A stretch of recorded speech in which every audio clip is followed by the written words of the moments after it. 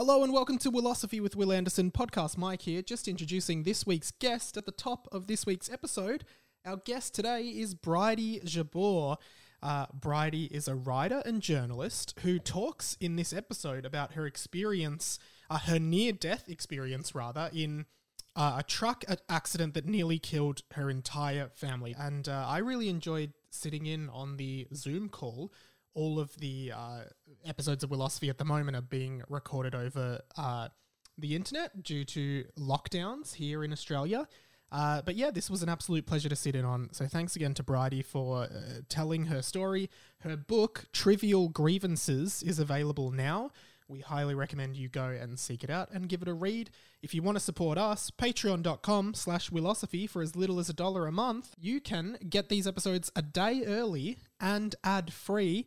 If you want to support our network, the TOFOP Podcast Network more generally, head to tofop.com. You can check out all of our podcasts there. TOFOP, FOFOP, Willosophy, and Two Guys, One Cup, and AFL Podcast.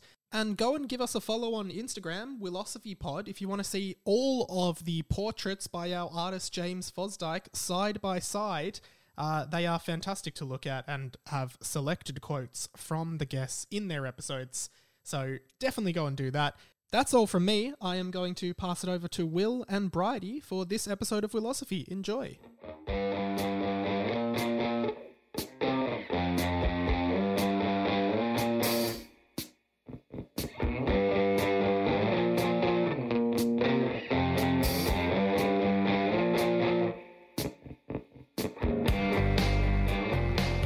Hello and welcome to Willosophy with Will Anderson. I am Will Anderson from the title of the podcast, and this is how the show starts. I ask my guests who they are. So who are you? I'm Bridie Jabbour.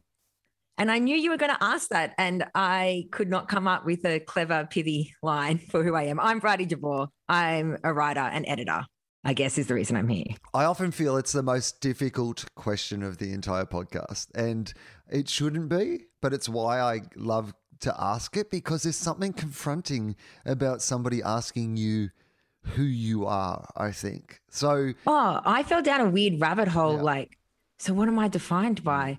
It's so silly to be defined by your work and your job, but my work is like the reason I'm going on there. I'm not just a random from the street, but yeah. You already put me into a philosophical rabbit hole just from the thought of coming on here with that question. Okay, but it's a good one to explore, because how much are we defined by? Because I would answer, if people asked me who I was, I would say I'm Will Anderson and I'm a stand-up comedian. That's exactly what I would say. My job is very much linked to my identity. And yet, particularly in this last year and a half, when, my job pretty much went away for a year and a half, then you start to think, well, if I can't be defined by my job, then what am I defined by? So let's have another go at it, seeing that we've stopped down on this one, because I'd like to just talk about this question for the entire thing most weeks, but I have to move on to some other things. How do you define yourself?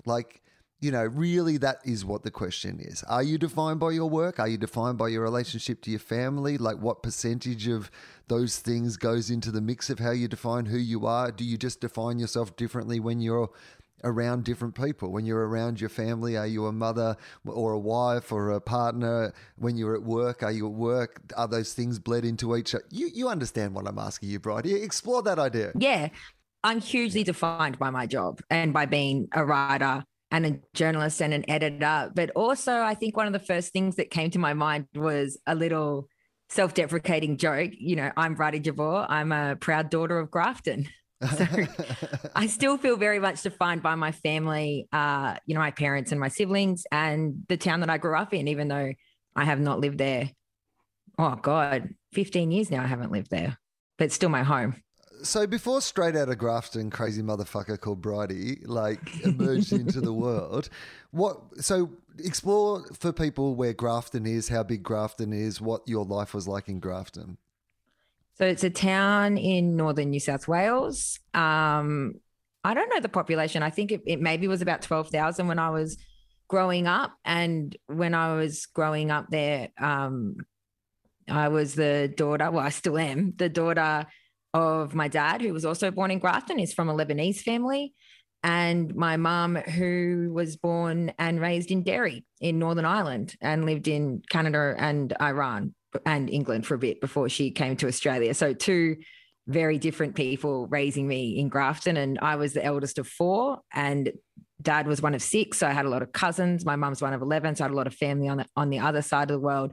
So my life in Grafton was very much part of a big, loud, fun, extended family and community.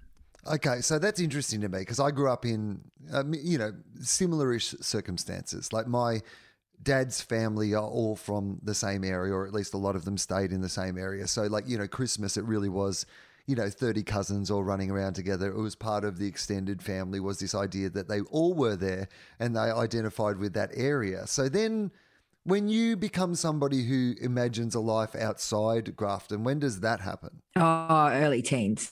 Right. There's a point where you're like, I got to get out of here. This is not for me. I'm not going to stay here like all my family have stayed here. Well, I had two very formative experiences. When I was about 6, I was taken back to Derry with my siblings and my mum and my dad. And this is in the early 90s. It would have cost a bomb. And also you're traveling with 4 kids under 6. So we stayed there a while, I think a couple of months. And I went to school there in Derry for a while. And then when I was 14, we went back there and it was meant to be for a few weeks because my granny was dying. And it ended up being for 6 months. And I went to high school there and I was 14, had just turned 14. So hugely formative. I came back from there, my eyes opened to the world, having seen, the end of sectarian violence there. It was still very recent history. So this was 2002, just a few years after the Good Friday Agreement. I was very aware of the sectarian violence there. It was also hugely thrilling. My dad had stayed in Australia and my mum was not supervising me very much when we were in Derry. So I went night clubbing for the first time, smoked ciggies for the first time. I was not in the house at all. And we lived like right in Derry where we were running around on the streets at all hours of night and day. And in Grafton, we live like actually out of town. So there's no way to sneak out. Like, you're in the house in the garden, you're in the house and in the garden. Like that's where you are. There's no popping down to a shop or anything. So I took full advantage of my mum being distracted by her mum's ill health and all her other children. And yeah, just went wild and came back and felt very changed, had loads of great stories for everyone. But that was probably around the time I went through a very stereotypical teenage phase in the country, which I think most people go through of like, this town is so small, I hate it, I need to leave. It's an awful town. And then obviously as each year passes that I haven't lived there and I go back all the time and visit and you realize, wow, grew up in a really nice town. Yeah. But there's got to be something about, my parents always said of parenting that you've got to love your kids enough that they want to stay until they finish school, and you've got to not love them so much that they want to stay after they finish school. Like that's, there is an element of, there's got to be a part of your teenage experiences like, well, maybe there is something more than this. I want to go off and have my own life and my own adventures. And part of that, just as a teenager, you define yourself. So you don't know what you are yet. So you define yourself by what you're not. Yeah, and decide, in opposition to your family and parents. Right. I am not especially this. Mother. I'm not going to stay here in Grafton. This is not for me. I haven't quite worked out what is for me, but I've started with what is not for me, and it is this. How does a family that identifies with that area so much feel about a teenage daughter who's suddenly like, this place is shit and I want to be out of here? Oh, I think they were just like, yeah, fine, whatever. Yeah. I think... they didn't spend much time stressing about it. Those aren't the things that I think filled up their day-to-day life. There were so many kids and so many jobs and so much other stuff to do. So me complaining about the town being boring, I think, was very low on the list of things my parents were thinking about. But I think that they all always thought that I was going to go to university. I think they always thought that I was going to move away from Grafton. I think I'm very much seen as well in my extended family as in inverted commas, urban girl and city girl, even though in the city, I'm definitely not seen as very city, but I think everyone knew that about me. I didn't want to be in a small town. And to me back then as well, like the place to be was Sydney.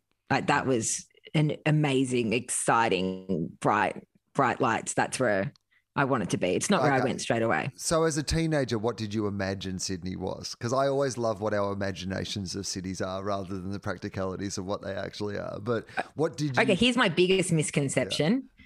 Sydney was a place that maybe you could go out after midnight.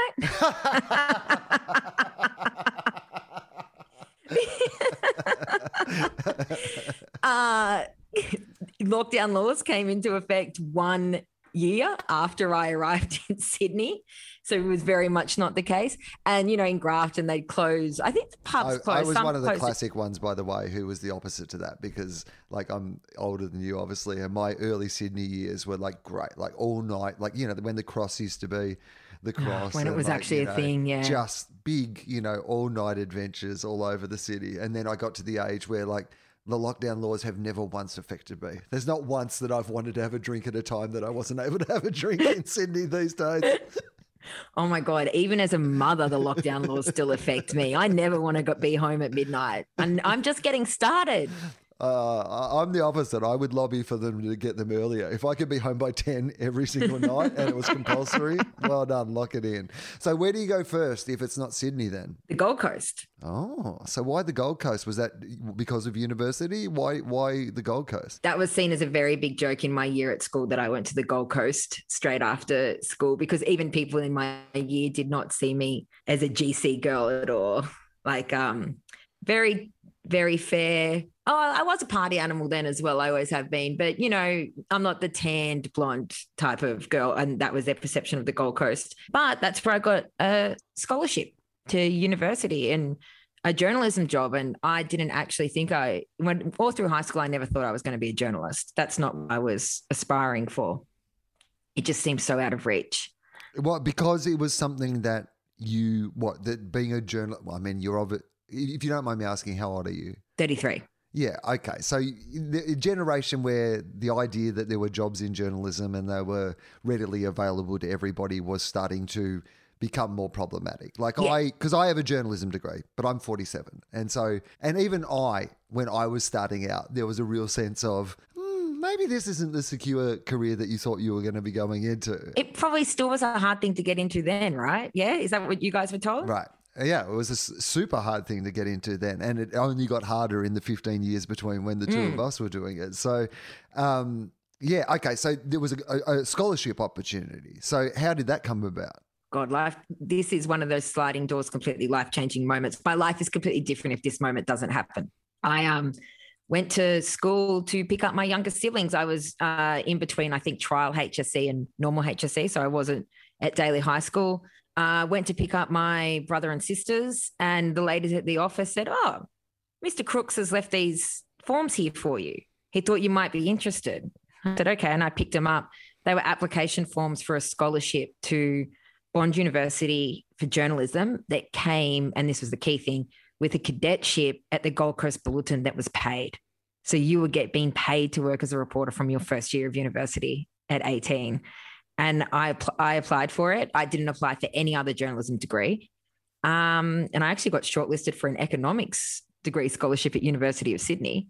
But I got this scholarship, and it was the only thing outside of Sydney that I applied for. And I got this scholarship to Gold Coast. So I had to make the decision, do I go to the bright lights of Sydney or do I go to the Gold Coast, which I did not spend a lot of time there before I went there. It was like a kind of cartoon place in my head. It still is a cartoon place, I think, in the national imagination. But yeah, I chose the job in journalism because when I was in school, I didn't think I could be a journalist because even then we were told it's really difficult to get into, which it was.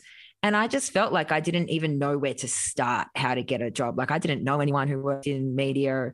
I didn't know anyone who could have given me any guidance. I, didn't even really know lots of people who'd gone to university. So yeah, it just seemed so unreachable. But happened to pick my brother and sisters up that day. The principal had left the forms out. I applied, went through the interview process and got it. Okay. So do you pack up a car? Did you have a car or something? How do you get to the Gold Coast from Grafton? So I told my grandfather, I'm taking your car. And he was just like, okay. I said, I need a car. I'm going to be on the Gold Coast. I'm taking your car. I don't know why I was so brazen about that, but yeah, he gave it to me. He was getting old and I figured he didn't need it anymore. So I got his car, which was like this tiny, tiny car, 3 cylinders. It was like basically a ride-on lawnmower. And this is how naive I was about leaving home. I still remember what I packed in the back. It was a laundry basket full of clothes and 1 suitcase as I drove up to stay with some mates who had already moved there. And the day I was leaving, my dad handed me a Refidex. Do you know those? Like, do you know what that, or is that Queen? Yeah. So I don't know if that's a Queensland thing. I didn't know what a Refidex was. And I also had given no thought at all about how I was going to move around the Gold Coast and know where I was going or get to the places. Like, it had not occurred to me at all. Just had not occurred to you that was going to be, yeah. So like a Melways or a Sidways or a Refidex in Queensland. But yes, a map is essentially what he you're gave saying, me, it was just before smartphones. It was just, so I didn't have, but I hadn't even thought of that. That's how like naive I was. And also I was not nervous at all. I was just like, here I go out into the big wide world. It's definitely going to accept me and everything's going to be fine. And it was.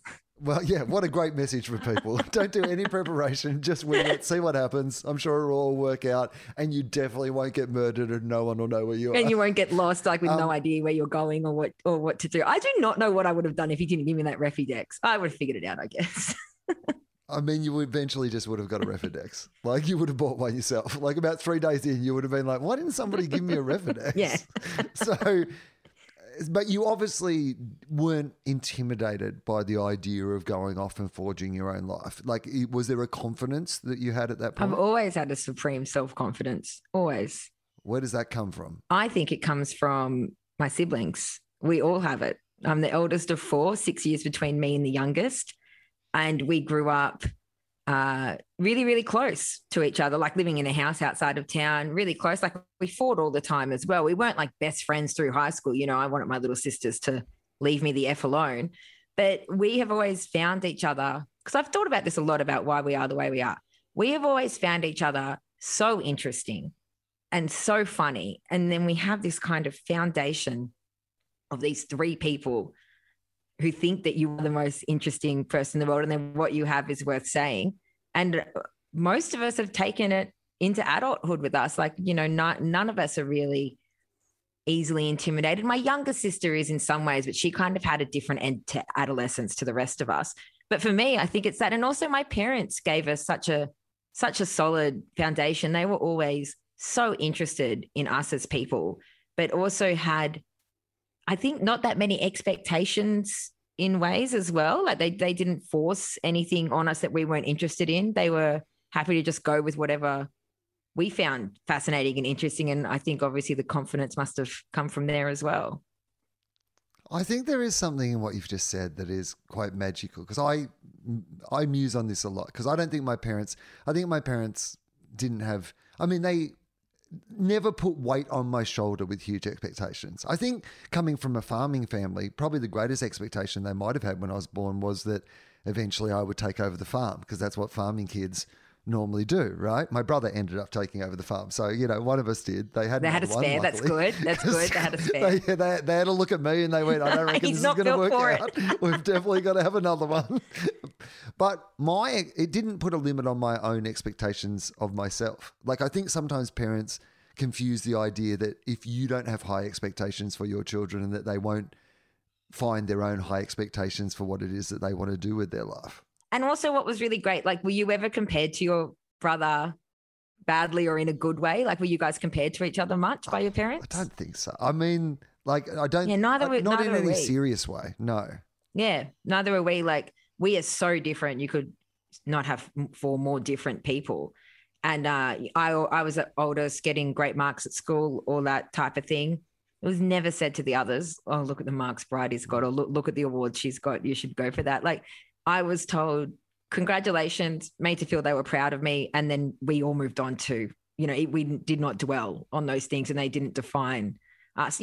I'm not saying they had like super low expectations. No. They expect us to go to school and stuff, but I don't think, and not be dead shits. I don't think that's sounded like what you said. I think there is a difference between having no expectations but not putting that pressure on of like, I think that sometimes I've been watching the Olympics. As we record this, I've been watching the Olympics quite a lot. And one of the things that I've loved more than anything, maybe I'm just getting older, I don't know what it is, but I find yes, it's great that this young athlete has won this award, but they're doing this thing where they've gathered all the parents in the same place. And so after the race, because of COVID restrictions and the way that the Olympics are taking part, media organisations don't really have access to the swimmers themselves in the way they normally would, or the rowers themselves in the way. So they're talking to their parents and their families. And just when you see that relationship, how they've supported them, they're the ones who know how hard they've, but also just the different levels of, anyway, there's something quite magical about seeing. It is. It's so moving, isn't it? And to be so proud of your kid who's done like this extremely weird thing, like pursuing swimming for years. Because it is weird, right? It is super weird. Like, when it's good? Like once every 4 years, you're like, you swam 200 meters faster than anyone else in the world.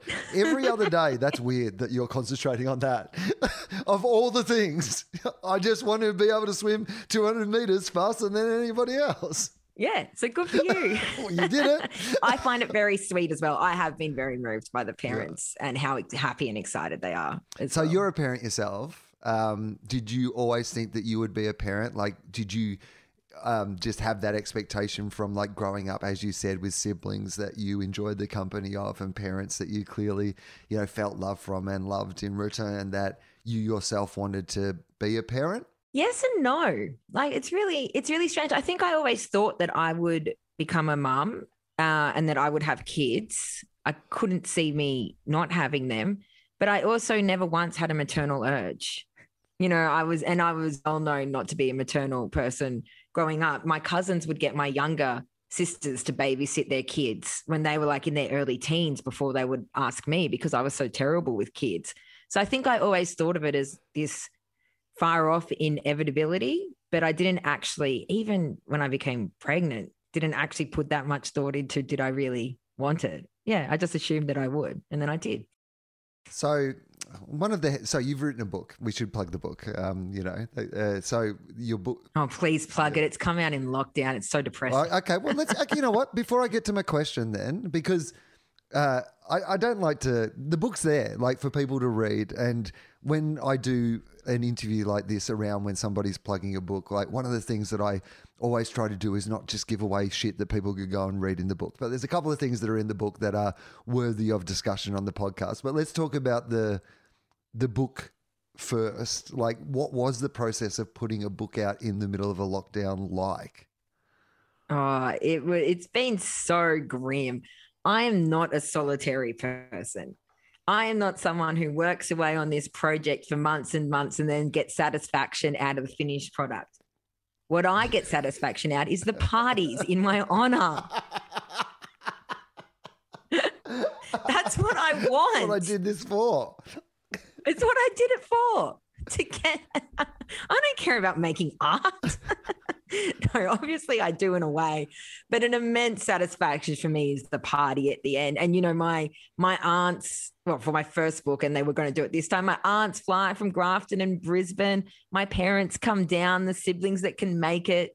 Like all my mates from work come, all my mates from every other part of my life come. Like it's just this awesome party that's like, you should actually get it when you give birth, actually. This awesome party in your honor that's like, wow, you did such an impressive, cool thing. Well done. And then you feel recognized for a night. Yeah, I mean. And get a lot of people toasting. Your baby and your book. Everyone let's all gather around, celebrate that it's out. And now. Yeah. And I get drunk. It's interesting to me, though. Tell me why you enjoy that. Because I'm making a judgment on myself, not on you, by the way, when I say this, which is I wish that I'd been able to enjoy those things more. I feel very uncomfortable about that part of what it is that I do. I am the other one. I'm the one who makes the TV show, and like the minute that we finish making the show, I'm like, great, let's think about the next show that we're going to make. And everyone else is like, we got this rap party that you've got to make a speech at. And I'm like, oh my God, I hate making television. Like that, the idea of having to go to that party, having to go to the Logies, having to like celebrate things. To me, like to go to the last night of the comedy festival. I've done the comedy festival 25 times and been to the closing night party like twice. You know, that bit of the process has just never been something that I felt comfortable with. Oh, I live for the closing night party. But I wish that I wish that I enjoyed it. So what is it that you enjoy so much about those things? Just love a party.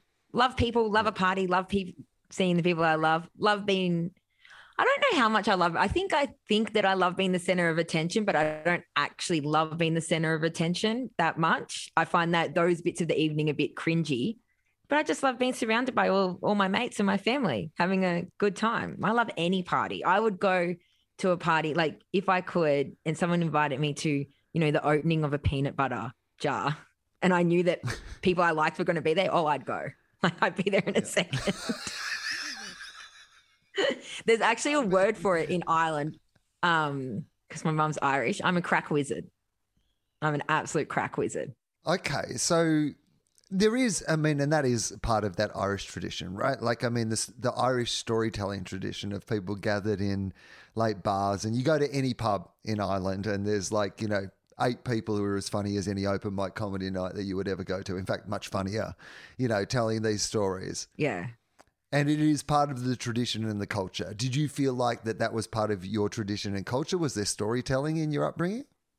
Hugely, yeah. Actually, I haven't really thought about that much before, which is funny. But yeah, huge storytelling, stories of our births, stories about, you know, my mum before she came to Australia and how she came to Australia in her childhood. My dad is so different from my mum in that way, in that he doesn't ever talk about himself much. You know, if you asked him, well, super close and he was super involved, Dad, but if you said to him, you know, what was it like when you were 12 years old? He'd just be like, I don't know. I don't remember. And so we got all that information about him from Mum.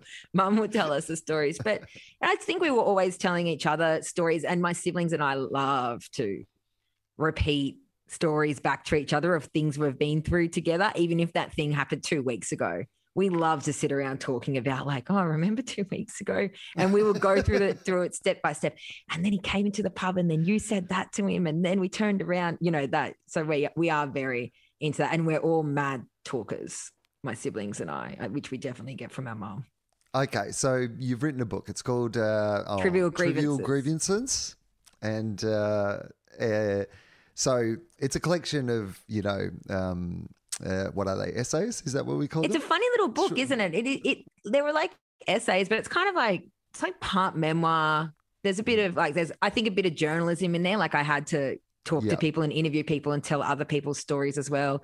A little bit of philosophy. It's like basically about having what you do when you have an existential crisis, and also, you know, how do you live a good life and be a content person, I think is what it ended up being about, which was hugely enjoyable to write. So obviously, you know, they're topics that I'm pretty interested in. And there was a couple of like defining moments, like there's a couple of headline moments that, you know, speak to why you were examining, you know, some of these things. You experienced a couple of, well, scares, like, you know, a near-death experience and, you know what? I'm going to let you tell it. I'm not going to summarize. Give people the sort of like, you know, the headline here of a couple of the challenges that you faced. Well, the moment I think that changed me the most was not even like my most traumatic near-death experience. It was when my son was 14 months old and he had a seizure, and we were at home. It was the evening. My brother was over. My brother is a nurse and my husband was at home. And I turned around and he was in the high chair and he was having a seizure. And I froze. Always thought that I would be more of an action person, but I was not in that moment. And I just screamed for my brother Seamus because he's a nurse, and he came out of the kitchen, saw it happening and had to tell me to ring an ambulance. So I dialed 000, and while my brother got him out and my husband as well, and they just got him to a position that was safe to have a seizure in. And as I was on the phone, my son started turning blue, And my brother yelled at him, "Stay with us, stay with us." And like in that moment, watching my son turn blue, none of us able to do anything. And my brother, who is, the medical person, being so obviously scared and saying something like that, just like time stopped for me. And I, honest to God, thought that I was watching him die. That's what I thought was happening in that moment. But I wasn't. He was fine. Little kids are freaks and they sometimes have seizures for no reason. Because their temperature goes up really quickly. But it is so common that, the ambos came. And when we rode in the ambulance with them, they said to us that sometimes when they get calls to those jobs, they have to treat the parents before they treat the kid because the parents are in such shock and they basically need to be sedated even though the kid is fine. But you don't know the kid's fine, afterwards. Like it is hectic. And that moment really broke my brain in a way, probably in a good way. But I, lost a bit of myself that day. I used to be a lot cooler, a cool mum. I realized that day that my son is mortal. I had a secret, deep belief that he would live forever.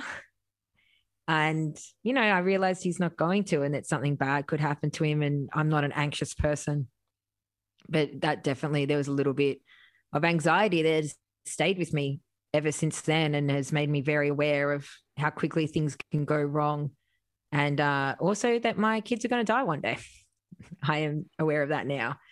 So, and that was like the big formative moment for me. And I think, informed the book in a way that I did not realize how it informed the book really until I was towards the end of writing it.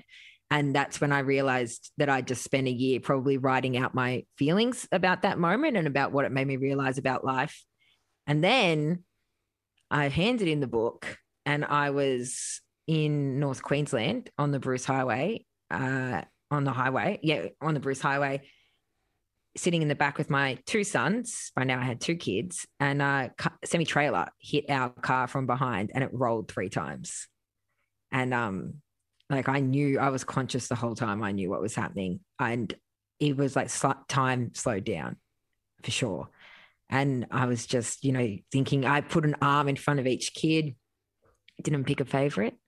And it was just like, do not roll again, do not roll again. It rolled again. Do not roll again, do not roll again. And it rolled again. It rolled 3 times. When the 000 call was made from bystanders, they dispatched a helicopter because the call was car hit by truck in 100 zone, rolled 3 times. People don't usually walk away from that. And my husband and me and my 2 kids walked away from it. And the fortnight after that was incredible. Like I was euphoric. It is the most odd blissed out feeling. Like nothing can touch you for a while. You're just like so freaking high that you're alive.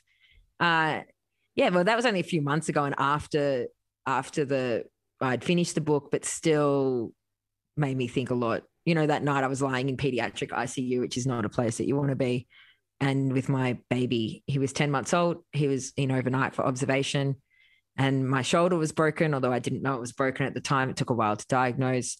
I'm just lying there thinking, God, everything I wrote in my book is so right.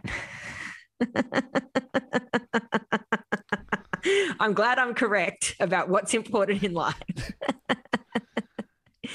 I mean, it's moments like that you get a real insight into that where it all gets stripped away. And I think there is a relevance, obviously, to what has happened to the world in the last 18 months is that there has been a reckoning of sorts, like an existential crisis that has been played out across the media and across countries as we've all dealt with, loss of jobs and security and ideas about, we've all discovered that our kids might die. Yeah. Hugely. As a world. And one of the observations was that I thought was really interesting in that story was that you were talking, I believe, to maybe a nurse later on and who was talking about, how lucky you were basically that you should have died or that one of you should have died. Yeah. No, the nurses were the normal ones. It was the doctors who say the weird stuff to you. One doctor said your entire family could have been wiped out, which is like bone chilling.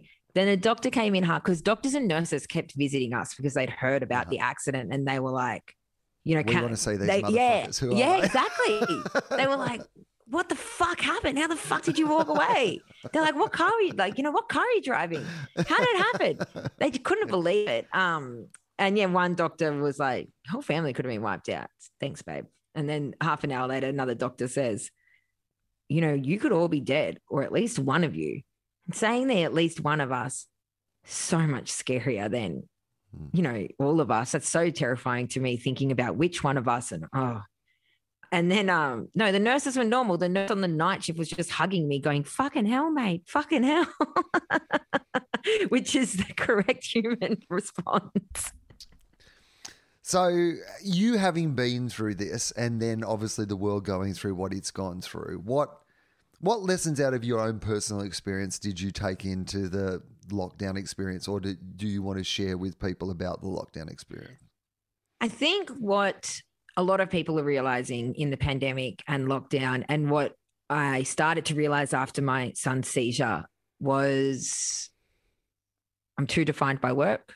I work too much. I'm putting too many hours into this, and this is not the thing that matters. Work is fine, and I have a very interesting job. It's good to enjoy your job. It's fine to work, but I need to be more aware of the things that are important in life. And, what is important in my life is very much my relationships with other people. The borders of my life are my relationships with other people and the people that I love, which is my little family here in Sydney, my broader family in Grafton and Derry, and also very close friendship circle that I have. I just need to be constantly reminded, these are the things that matter. This is what I shouldn't prioritize work over them, and I should not give my best self to work. And then, be tired at the end of the day and cranky and distracted, basically. There needs to be a better way. And I think that is something a lot of people have realized over the last 18 months as well. So if that is true, and I think that it probably is, or at least it is for a lot of people who feel like they have to, live some sort of, way of life or be judged by measures that aren't actually that important to them. But our society is set up not to reward what you've just talked about. Our society is set up to reward the person who throws himself into the work. And we will see the machine of our society try to rev up again and reprioritize things as being, you are successfully defined by your job. The question that we asked at the start, that we started talking about it, I believe the world, is aching to return to that definition of people's, productivity to the world. So if there has been some sort of realization that perhaps we've been judging ourselves by the wrong measures, how do we stop the world automatically going back to judging by the pre-existing measures and not these new ones that we've found important? It's so hard, isn't it? Well, first of all, I guess you need to be able to earn a living wage working a reasonable amount of time. So there are some systemic issues in there that are difficult to grapple with, but I'm not going to solve that.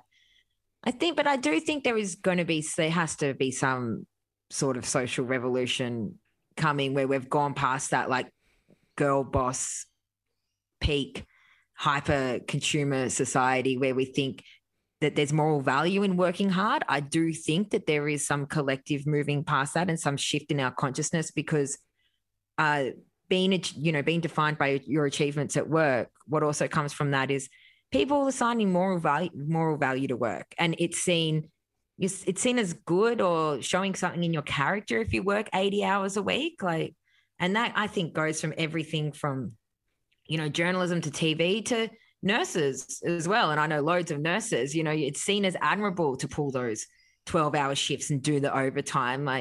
You're seen as a better person because of it. And so I think, how do we stop being defined by that? I think that a shift is already happening. I think the pandemic has brought on a shift, but, a personal shift in our thinking isn't going to change all the systemic structures in place. So that needs to happen as well. Well, it's not enough, right?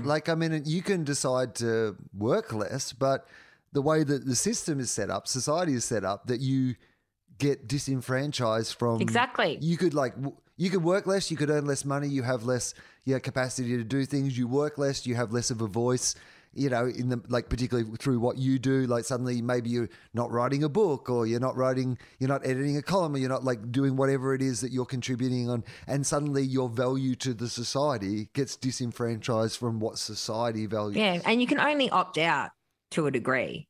you still got to pay the rent. You still got to Right. pay your bills. Like you still got to eat food on the table unless you come, unless you're inheriting all your wealth, which I wish I was, but I'm not. But so you can only ever opt out to a degree. And I think just on the personal level, what I have control of at the moment is just trying to not ascribe moral value to work, trying to separate my work from myself a little bit, even though my work is fulfilling. And I'm still an ambitious person. So there's definitely that conflict inside of me. It's easy for me to say, don't be defined by work. Work is not the most important thing. The people you love are the most important thing. Still wrote a book on maternity leave during a pandemic. Still coming on your podcast, to promote it. Like I'm still had a near-death experience and just said, you know what, this could be some good content. So oh yeah, I thought it was very funny. I used that to promote my book. Like the irony was very clear to me, but no one could call me out because it was like, God, she almost died with her kids, so we can't call her out for then using it to sell her book, which I did. She had this great revelation that she should spend less time working and more time with the kids. Anyway, here's the book she wrote. I know. I'm glad that you just blatantly said that, because I, of course, was thinking it. I was doing my taxes the other day or getting them to, together. And I was like, I'm going to claim some of these flights to Townsville because that's where I had the accident and I wrote about it. So it's coming off my taxable income. So I still turned it into content. So the conflict is very much alive and well in me. I mean, it's telling stories though, right? Isn't that the idea where you're telling stories, you're sharing stories? Oh yeah, that's what we tell ourselves. Yeah, sure. That's what we tell ourselves as well. You're still self-promotion too. Yeah, okay. Well, I mean, it depends if you want to go to the party or not, I suppose. Okay, so what about the process of writing? I'm always fascinated when I talk to people who write for a living because I write for a living, but I have a very complicated relationship with writing.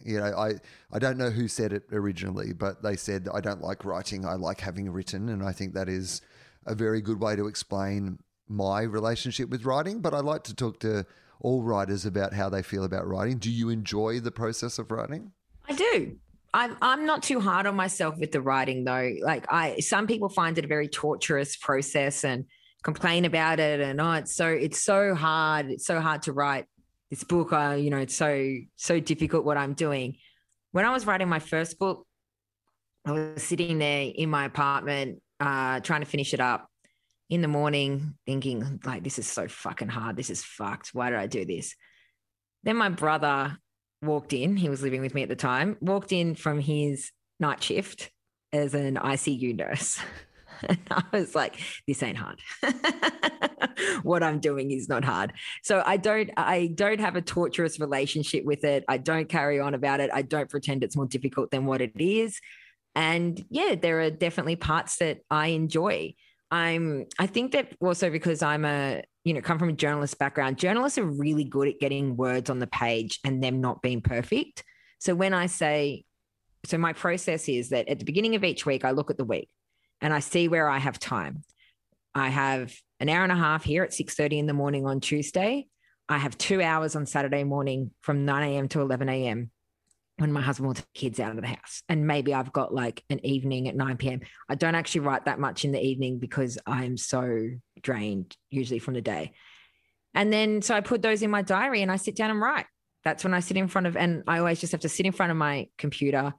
Even if I don't write, I still have to sit there for the time, but I always end up writing. And I don't try to make it perfect. And I always think I can go back and edit it, but you can't edit nothing. So you have to get the words down. And so that's my process. I sit down for the time that I say I'm going to sit down and I write. That's interesting to me because a lot of writers talk about the idea of having, a specific time of the day that they write or having some routine to it. But you really are just like, well, here's where I have these hours. I'm just going to write in those spaces. Yeah, that's just my reality because I've got little kids. But, there are definitely times of the day that I would think I would write best and would work best. But, that's been taken away from me for a few years, which is fine, by my own hand, taken away from me by my own hand.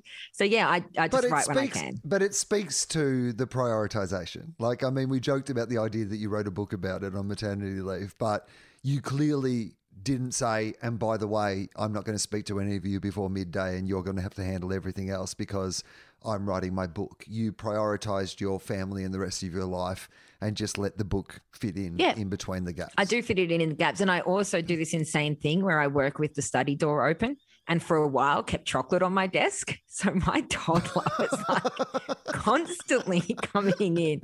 But just luring yeah, it's like I wanted him to interrupt me, but I don't mind interruptions. I thrive in chaos. At one point when I was doing my HSC, there were 12 people that lived in my 3-bedroom house.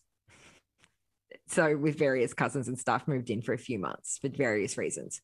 And, you know, I just dealt with it. Me and my brother actually cleaned out the shed and moved to the shed. But I can deal with it. I can deal with noise. I can deal with people. I don't need a perfect setup at all. Like, I am quite comfortable in the chaos. So you spend all this time thinking about life and the meaning of life, and that's what this podcast is really about. Like, I dress it up in everything else, but really just I'm asking people about what they think life is about. You've faced the idea of death. You've wrestled with your own children's mortality. What do you think happens when we die? Something. You have so many guests who they go, nothing happens. It's like, where's your imagination, guys? I mean, no one knows, Bridie. It's a speculative question. It says something about the person, and I want to know what it says about you. What do you think happens? Or just have you just settled on, I don't know what it is, but I'm going to believe that it's something? I don't know what it is, but I believe in souls. I think I've got a funny sort of spirituality that is definitely very informed by my Irish Catholic upbringing, but I'm not a practicing Catholic at all. But I have a funny sort of spirituality that's definitely informed by that. I talk to the dead people in my life all the time. I feel them around me. I feel their love around me. I think in my accident I had a few months ago, when I was sitting on the grass looking at the car, I felt I've been protected. Someone has been looking after me. I felt my mother's prayers. I thought a lot about my granny and my nana and my aunt specifically, three people who have died, and felt like they were there. And I think I don't believe in heaven and hell. And I don't think that when I die, I'm going to rise up into heaven and then be reunited with these people. But there is something around their souls, their love. It's still an energy around. And I feel like, yeah, there's something there. And also I believe in ghosts as well. And I've seen ghosts. So. Okay. So, all right, we're going to get to, let's just explore that a little, because it's funny. This is my second one of these that I've recorded today. And I was speaking to a great young Australian stand-up comedian called Danielle Walker. And she was talking to me about ghosts and the fact that she had seen a ghost. I don't believe in ghosts. I don't believe in aliens. My girlfriend will tell you absolutely to her chagrin, because she believes in everything that I believe in nothing. She's probably right. I'm interested in what other people believe. I don't believe in them myself. Tell me about your ghost experience. I've seen a few ghosts over the years. The most recent was I lived in this house in Sydney last year, and lying in the bed, I was like half napping and I could hear someone walking around the house and opening and closing the doors. And then he came into the room and like looked over me and looked at me in the bed. It was like really freaky, and I was quite frozen. Look at your face. You're so skeptical. You're like, Bridie, that's a dream. You are having a dream. I can tell what you're thinking. It's your story, Bridie. I'm not here to judge you. But this is back to the feeling stuff. And I was like, and he was there. And then when I talked to my landlord, that house was owned by the same man for 45 years, and he had no wife and no children, and he died in the house. And I think he was checking out occupants and having a look, and I could feel that he did not like where I had put the couch and some things in the house. He thought there was a better configuration. See, I can tell. If that is true, now let's assume all this is true. That disappoints me, because I would hope that in my afterlife I have better things to do than go and check out my old house and get angry about where somebody's put the couch. Except, well, I think I would have. I think it says a lot about where you were in your life when you died, but also maybe his happy place is the house. Also, maybe he's like trapped there and he needs to be released and he needs to like let go of some of the stuff he was hung up on in his life. Yeah, I'm going to sound like a crazy person on your podcast. Like where his couch was. No, I mean, lots of people believe in ghosts. Like I said, my partner believes in ghosts. Like that's why I find it a fascinating topic because like I know you described my face as being very cynical and it probably was because I can't like help but because that's just how my brain processes these things. But I actually am not judgy about it. I want to hear what people believe. I don't have any sense of what is true or not true. I don't think you're judgmental. No, I didn't think you were judgmental. You're just skeptical of what I'm saying. You're just like, it's not real what you're saying. But you think it's interesting. I believe it. Yeah, I think that's good. Like, it's like, yeah, but I guess there is a part of me that is judging at the same time. Like, despite the fact that I'm like, no, you're not. You're cool, man. Like, everyone can believe everything, but there's still a part of me going, yeah, it's probably just the wind or whatever. So, yeah, or like a dream. But no, so I think, and I find it very comforting to think that the people I love, I don't think that they're just gone forever. And I also like think, you know, we have personalities and feelings and emotions. And I don't think that just ends when you die. I think that has to go somewhere. So where do our personalities and feelings and emotions come from, do you think? Like how much of you do you think is a product of your friends and family and environment? And how much of you is inherently just something you were born with? And I guess what's your observation of that when it comes to your children? Yeah, having children is a really big insight into this, I think, especially when they first have their very own tastes and preferences, which is usually before they're 1 year old. And you're just like, whoa, you're your own person. Where has this come from? I think that people are born, there are some traits I think that you're born with. I do think there's a bit of your personality that you're born with, and you can see it in babies and see it as they grow older, which is super, super interesting. And I think lots of parents will say that. But you're also hugely influenced by your environment. And so, you know, the way that you're parented, obviously an influence. I think siblings, huge influence. And I looked up the studies into this and it's not very well studied at all, but it's super interesting that your siblings could be like the deciding factor in your environment that decides a lot of the aspects of your personality, because they're basically the first people that you learn how to be a person with. Like you learn how to deal with conflict through fighting with siblings. You can learn empathy because it can be the first person where you start to learn to see something from someone else's perspective. There are other more simple things, like it can make you like authoritarian, because, you know, I was allowed to boss around a lot of little kids for a long time because I was the oldest. So I think that there are definitely bossy aspects to my personality that came from that birth order. But also, you know, I always think my siblings is such an interesting case study. 6 years between oldest and youngest. That's 4 kids in 6 years. Could not be more different from each other. You know, we get along really well, but we have such different personalities. And I don't think that, and, you know, we were parented fairly similarly, but so it's obviously not just parents that create that. I think that we're born with it a little bit. And then also I think another thing is like your mates hugely influence you. Like your friends at school can be the people that make you more adventurous, or they can be the people that mean that, you know, because you hung out with them for a few years, you're never going to try drugs in your life, for instance. Like those are the things that influence you then. So I think it's always our environments, and we're always changing and being influenced as well. Do you feel like you are a consistent person, or do you feel like, you know, the people you work with would think you're a very different person to your social group of friends or whatever? Like, is there like 6 different brides walking around, or is it the same person in every situation? I wish I could be a bit more professional at work and hold back a bit more. No, there are so many stories at work, like I think quite affectionate ones of me just saying inappropriate things at inappropriate times just because I think it's funny, which is, you know, very much my personality. I'm a very consistent person. I'm the exact same person, you know, to my dad that I would be to a columnist that I edit, for instance. Like, yeah, they all know like the very fundamentals of my personality and the type of person I am. I have like no poker face. Who gets the best of you? Oh, I think sometimes my colleagues, unfortunately, I think, and then my husband, but he also gets the worst of me as well. And then my brother and my sisters. My kids, it's hard to say. Like, actually, the person that I'm most different with would be my kids, because I'm not a very, I guess, nurturing person, I think, but I am very nurturing with them. Actually, but I also say the same jokes to my kids that I would say to anyone. Like when my son's really like upset about something, I'll be like, nothing is fucked, dude. Nothing is fucked. And he doesn't get the reference at all. And I still say it to him. I think I'm a lot softer with them than I would be with, and that would surprise some people if they saw me in that role. I think that would be the most surprising role for a lot of people to see me in.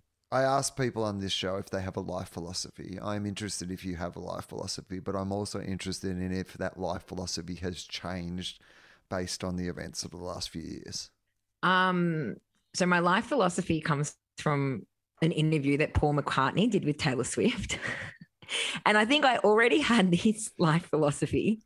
I know that you had someone really smart on this podcast very recently who has read so much theory. And when I was listening to it, I was just like, oh my God, I'm so different to this. This is not. Also two of the great philosophers of our time, Sir Paul McCartney and Taylor Swift. Lady Taylor Swift. So I think that I already had this philosophy, but I felt it was really articulated in this interview. And McCartney was talking about when he was in his 20s with the Beatles, they were in a van that drove off the road in snow and broke down, and they were stuck in the snow down a bank, and it could have been like quite a hairy situation. And one of the people, I don't know if it was a Beatle or if it was just someone who was traveling with them, sort of shrugged and said, something will happen. And then something did. And McCartney said he's sort of taken that with him his whole life. And it really struck a chord with me. And that is, and I think it all the time now, ever since I read it, if I'm getting upset about something or if there's something really stressful in my life, even lockdown is a great example because I'm in lockdown in Sydney at the moment. If I ever feel I'm getting too stressed, I just think something will happen, meaning it's going to change. Like something is going to happen. We're going to eventually get out of this, or the numbers are going to go up and they're going to go a harsher lockdown, but something will happen. And I remember it when I'm a bit miserable about things, feeling a bit despondent. But even when stuff is going really well, I also think of it. And I think, when I'm really happy with myself and I've done a good job at work, I also sometimes think, something will happen. I'm going to fuck something up at work, or I'm not going to fact check something properly, or, someone's going to hate my book. That's going to happen as well. And it's just something that I remind myself all the time. If I feel that I'm getting too worked up about something, just gives me perspective. That's a good perspective. So Paul said it. Taylor asked the question and Paul said it. Is that what Taylor asked the question and Paul told the story, but it was someone else who said to him, something will happen. But yeah, it's a great thing to remember, isn't it? And basically change is the only constant is what I get from that. And so, it's not going to stay like this. It's going to be fine. Well, it's interesting because my personal philosophy is hate is going to hate. So it's good that we found this common ground together. I love that you know that line. I respect you so much for knowing that line. I saw, it's true though, haters are going to hate. I mean, it is a good bit of philosophy. Yeah, absolutely. It's catchy and also makes a serious point. I went and saw Sir Paul in concert the last time when he came to Australia. I was lucky enough to go to that concert. It was pretty ace, pretty exciting. What's the best concert you've ever been to in your life? Do you like music? Is it something that you enjoyed to go to? I love music. And my best live gig is Future of the Left. Do you know Future of the Left? Future of the Left. Who's Future of the Left? Mate, they're a cool Gen X band. Oh yeah, I'm Gen X. I know. That's why you should Gen know X them. Bands. Hang on. So my husband has been very influential on some of my music tastes. So I guess they're a little bit eclectic, and they're just like originally were McCluskey, now Future of the Left, Scottish basically rock band, right. And they come out to Australia every few years. And Falco, the lead singer, I love the songs, I love the music. It's a little bit like, it's rock, sometimes a little bit screamo, and he is a funny fucker. And I just really, really enjoy those experiences. And he usually plays like somewhere like the Factory, not super big. Because I remember McCluskey. Yeah, you remember McCluskey? So it's Falco from McCluskey has now made Future of the Left. Okay. And he plays some McCluskey songs, which I love. So that, yeah, he's my favorite. And I've seen him a couple of times and it's the funnest. But I also saw Taylor Swift last time she was in Australia and I loved that as well. She plays a stadium show really well. I bet she does. Like, I mean, she's a entertainment creation of her own and of her family, and there's all sorts of things going on, but absolutely fascinating phenomenon. So, like, being your age and growing up in the world that you've grown in, like, it feels like a trite question to ask what it's like to be sort of, you know, a woman in this age. But at the same time, it is something that I just like to discuss with people. What has been your experience of, like, you know, being female in this time, like a time of reckoning about people's past behaviors and a time of, you know, women, like, you know, being a more emerging equal voice, but still, like, you know, not being paid the same as what men are being paid and still not having the same access to, you know, all these, like, I mean, even going into a field like journalism where there was a great tradition of female journalists, of course, but like even what it means to be a female journalist has changed a lot in the last, you know, 10, 20 years. Like, can you talk to me a little bit about just in general about that? God, that is such an interesting and thorny question. Well, what is it like to be a woman at the moment? You know, when I started at the Gold Coast Bulletin, which was a News Corp newspaper, and it was an extremely blokey culture, which I was not aware of at the time. And I loved working there and I had a lot of fun working there and I was treated well working there, but it was very blokey. I didn't realize that at the time. And I guess I had to adapt a bit to the blokey environment, but I was kind of okay doing that. And then I went to Brisbane Times and had a great boss there as well. And he was he was a man. And then I went to The Guardian and had a female boss for the first time in my life. And that was definitely a kind of awakening on different levels. About that's sort of when I started to look around and realize the playing field had not been so equal. And there was a different experience of working in certain places if you're a woman and not a man. You know, even just something as simple as, like, I remember one day I got a UTI and my boss that day was the person in charge was a woman. And I went up to her and said, I've got a UTI. Before I even finished the sentence, she's like, oh my God, go, Bridie, go, just leave. It's fine. Go and get, you know, go and get the antibiotics you need to. And I said, okay. And then I went and did it. And I remember thinking, oh my God, I could never have said that to anyone in the office before, and no one would have understood the pain that I was in or what I was going through. And it would have been seen as an embarrassing thing and not just like a medical thing that I need to go get taken care of. So there's those aspects. There's also, you know, like every woman, I've been sexually harassed, like at different points in different places. And I definitely used to brush it off and not think about it that much. The big reckoning of Me Too, I found very powerful, dredged up a lot of stuff for me. Very powerful, but I also get hugely frustrated by the conversation at times, and things that have frustrated me. You know, a book that was very formative to me was Women, Race and Class by Angela Davis. And that's what really opened my eyes to the world and opened my eyes to, race, obviously, and how that intersects with feminism and how important it is to be aware of that. But also class, which I hadn't spent a lot of time really thinking about. Because Australia is a bloody classless society, Bridie. That's what we get told as we're growing up. Until you land in Sydney and you're working in media in Sydney, the daughter of like nurses in a large country family. Yeah. And then you suddenly become very aware of a lot of stuff. And I actually became aware of, you know, gaps in my education and even not going to university in Sydney. So Women, Race and Class, very formative text, probably radicalized me in a way. And I guess it's made me frustrated with where the conversation is at the moment. After all those Brittany Higgins allegations came out, like, what an extraordinary woman. I found it very difficult to read that stuff. I've worked in Parliament House. I've been around a lot of that behavior. And it really frustrated me how the conversation did not seem to go further than Parliament House. So the way that these women, like especially parliamentarians in positions of power, some of them, mostly overwhelmingly white, look how they were treated in Parliament. And people don't seem to be able to take the next step of what does that mean for women with not as much power and privilege as them? Like, I think that the conversation in Australia at the moment has become quite stuck on how our most powerful and privileged women are treated, and the things that they experience, and hasn't been able to move past that into an area that I think that it needs to. So that's I hope that makes sense. It makes great sense. It's a bigger conversation and one that needs to keep happening. And it's a conversation that men need to be having.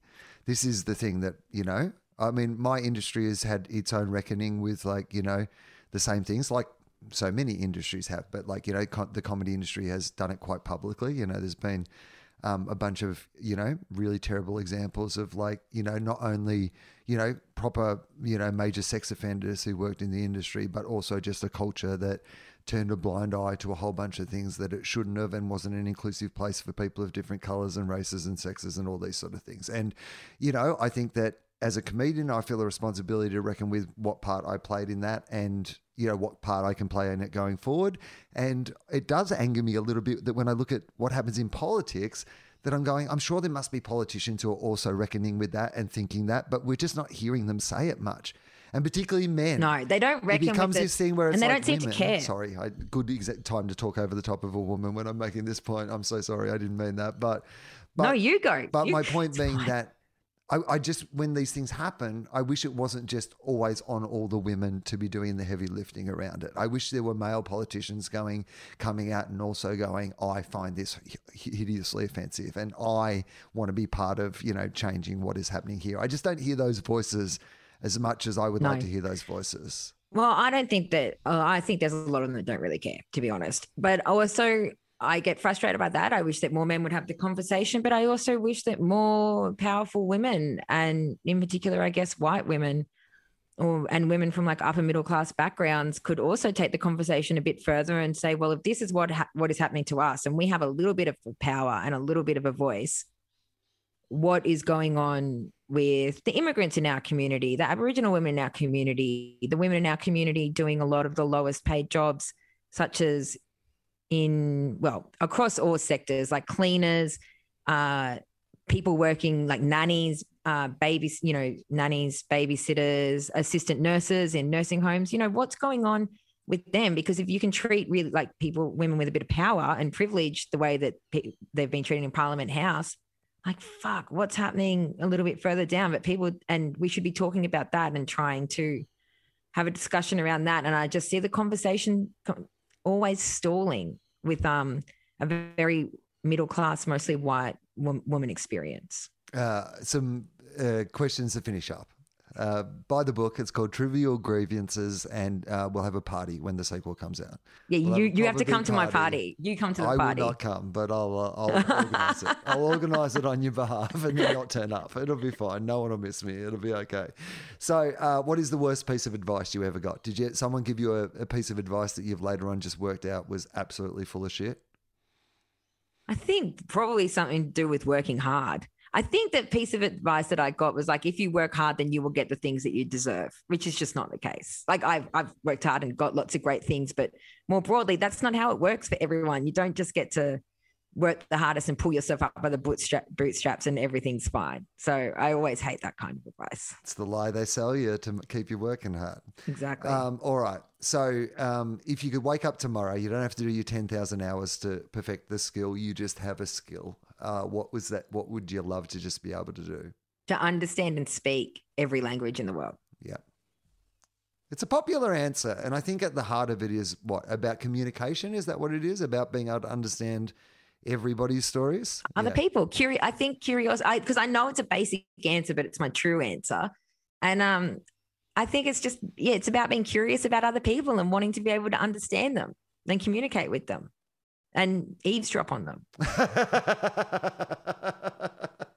I have a little bit of metal on my desk. On it is inscribed as close to an inspirational saying as I have in my life. It says, what would you attempt to do if you knew you could not fail? I would like to ask you that question. If success was guaranteed, what is the thing you would attempt? Oh, God, that is so hard. If success was guaranteed, the thing that I would attempt would be moving to Kirra and living next to the beach and making a life there. That's all right. And but still being able to write and all that kind of thing and have an interesting work, but not too much work from there. And not be forgotten by the rest of Australia, which I'm sure is what would happen. All right, final question. I have a time machine. I can take it at any point in the future, any point in the past.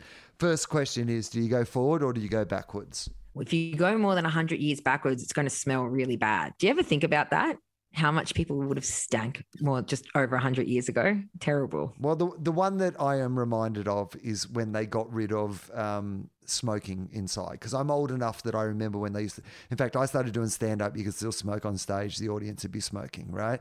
And I remember when they got rid of smoking in pubs and then suddenly everyone realised how much pubs stink.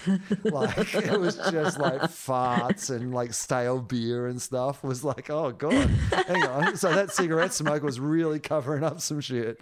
So yes, you're right. You'd have to take deodorant. So would you go forward or backward in time? Forward. I already know what happened back in time. How far forward?